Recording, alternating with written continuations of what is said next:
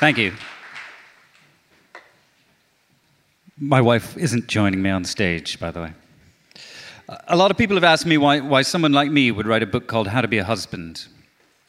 Actually, 6 people have asked me that, which now doesn't sound like that many. It's sort of almost not enough to bring it up. But I don't actually leave the house very often, so I imagine if I went out more people would ask me that, and eventually this intro is really going to work. Anyway, since you ask, the truth is I was originally asked by a publisher if I wanted to write a book called How to Be a Man. And I had to email her back and say, yeah, I'm sorry, but I don't know anything about that. And she came back to me and she said, well, what if it were called How to Be a Husband? And I thought, technically at least, I am a qualified husband. I have all the paperwork and stuff. And I've been married a long time. It was 23 years ago that my wife and I got engaged. Neither of us proposed to the other because neither of us could really make a case for the idea. We just agreed we'll get married with the resigned determination of 2 people plotting to bury a body in the woods. Except, I suppose, if you did plot to bury a body in the woods, you wouldn't ring your parents afterwards to tell them the news. So now here I am, 51 years old. I've indicated a pause there in case someone wants to shout out, "You don't look it, mate." But I guess he's not going to turn up. You can't be married for that long, nearly half my life now, without people thinking there's some kind of trick to it. So I went ahead and I wrote the book. And in spite of the title, How to Be a Husband isn't really a self-help book, because I don't think the sort of people who read self-help books are looking to be more like me. But I have gathered up a few bits of hard-won wisdom. Largely, the book is a compendium of mistakes. Mistakes I've made so you don't have to, or possibly mistakes I've made so you can too. But the wisdom that I've earned, it's 12 bits of wisdom, really. And I like to call them the 12 precepts of gross marital happiness. Now, let me start by, what do I mean by gross marital happiness?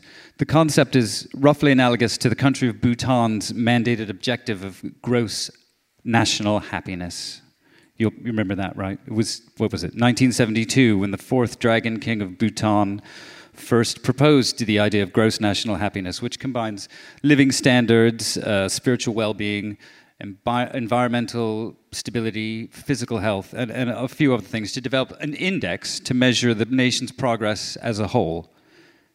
And it was a really forward-thinking idea, and it worked pretty well in Bhutan as long as you weren't a member of the 20% or so of the population, maybe Hindus of Nepali origin, who were systematically repressed and then expelled from the country as a group, which I suppose is one way to get your gross national happiness index up, is just to kick out all the pissed off people. Gross marital happiness works the same way without the mass expulsions. In marriage, you're just trying to construct a domestic operation that leaves you as happy as possible without sacrificing the collective security or the long-term stability of the project. The 12 precepts are designed to make it that little bit easier. So the first precept of GMH, we can call it GMH, right? You know what I mean, gross marital happiness, GMH. The first precept of GMH is go to bed angry if you want to. It's sometimes said that a couple should never let the sun set on an argument, but this is wildly impractical. Some arguments are by their very nature 2-day events. And I think when you're faced with a stark choice between a sense of closure and a good night's sleep, you're almost always better off with the latter. I learned this trick one night after an argument when I was lying awake, feeling a sort of anger, self-righteousness, keyed up, couldn't sleep, and then I heard my wife snoring gently beside me, and I thought, if she can do it, I can do it. Since then, I've gone to bed angry loads of times, and it's fine. You don't actually wake up angry. It's a bit like going to bed drunk. You wake up feeling completely different, if not, necessarily any better.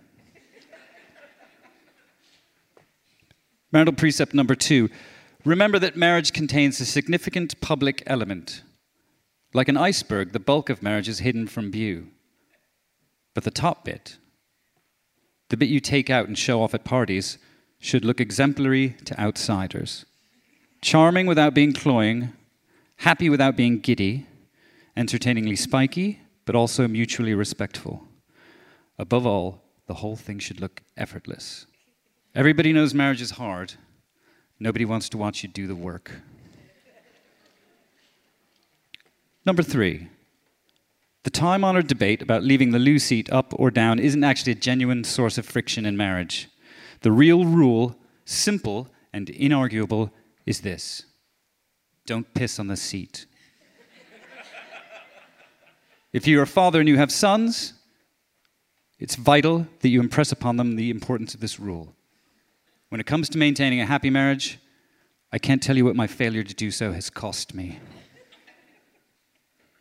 Number 4, now, if you're a man, you're going to have to learn how to be wrong. My wife and I have a lot of arguments, a surprising number of arguments, about me not putting the ladder back in the shed. I always tell her it's pointless to put the ladder back in the shed because I only ever use the ladder in the house, and it would be better if we put the ladder back in the cupboard underneath the stairs like we used to before we got the shed.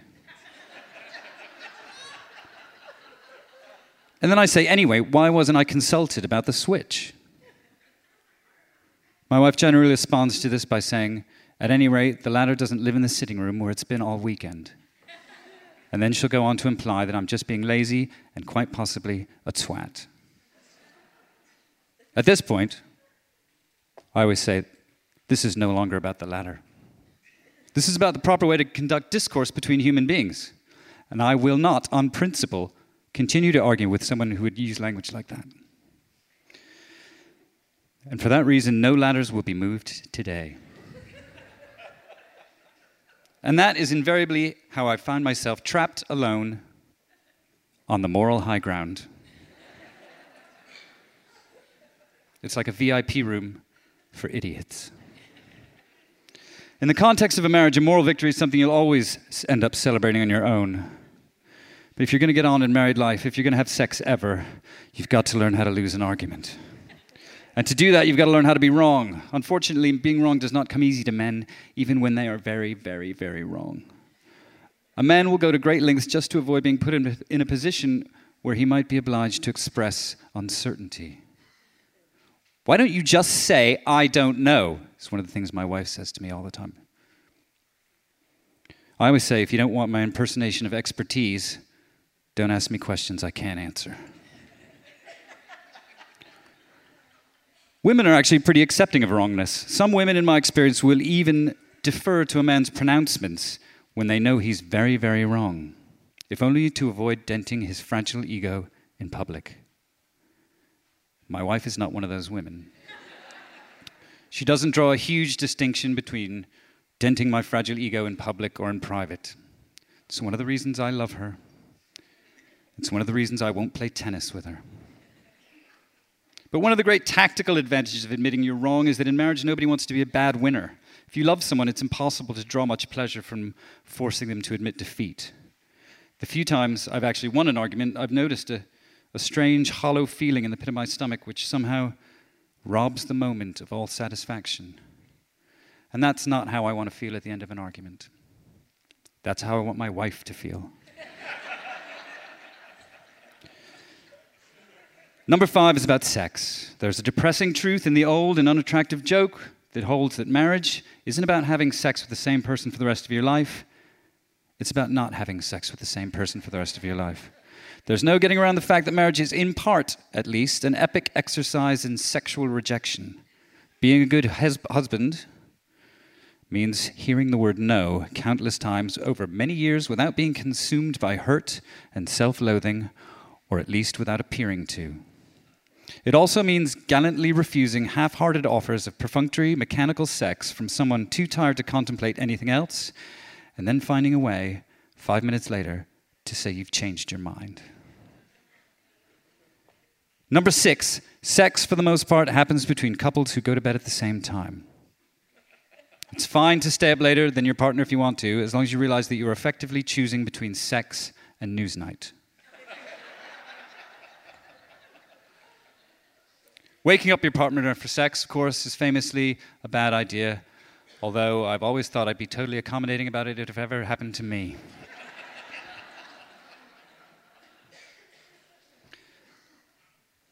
Precept of gross marital happiness number 7.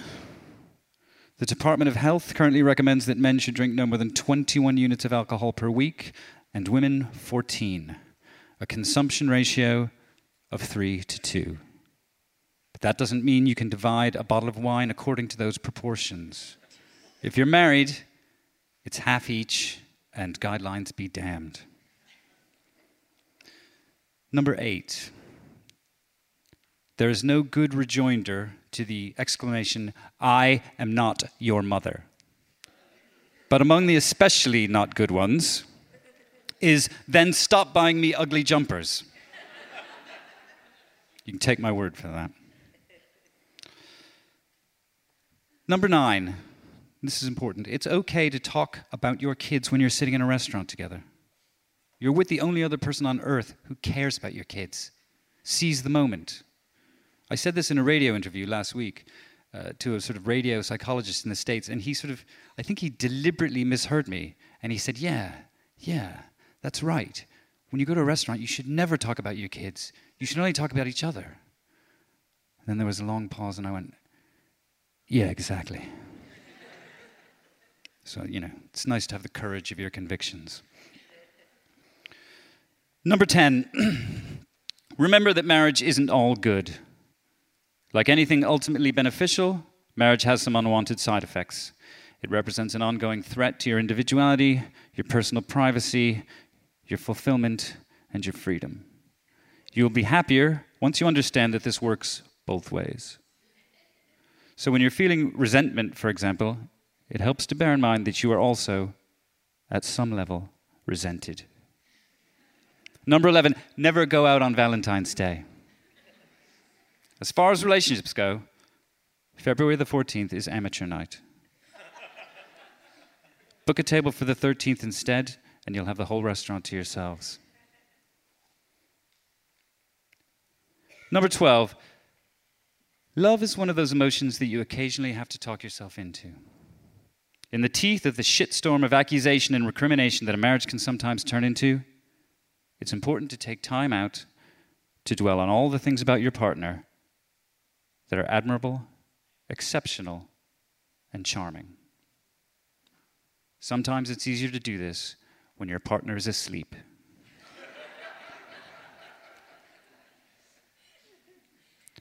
I'm 51. No. Number 13. Wait. I know what you're thinking. You're thinking, didn't he say that there were 12 precepts of gross marital happiness? Did maybe he hold back a secret, special 13th precept just in case the hourglass hadn't quite run through at the end of his talk? The answer is no. There were always going to be 13.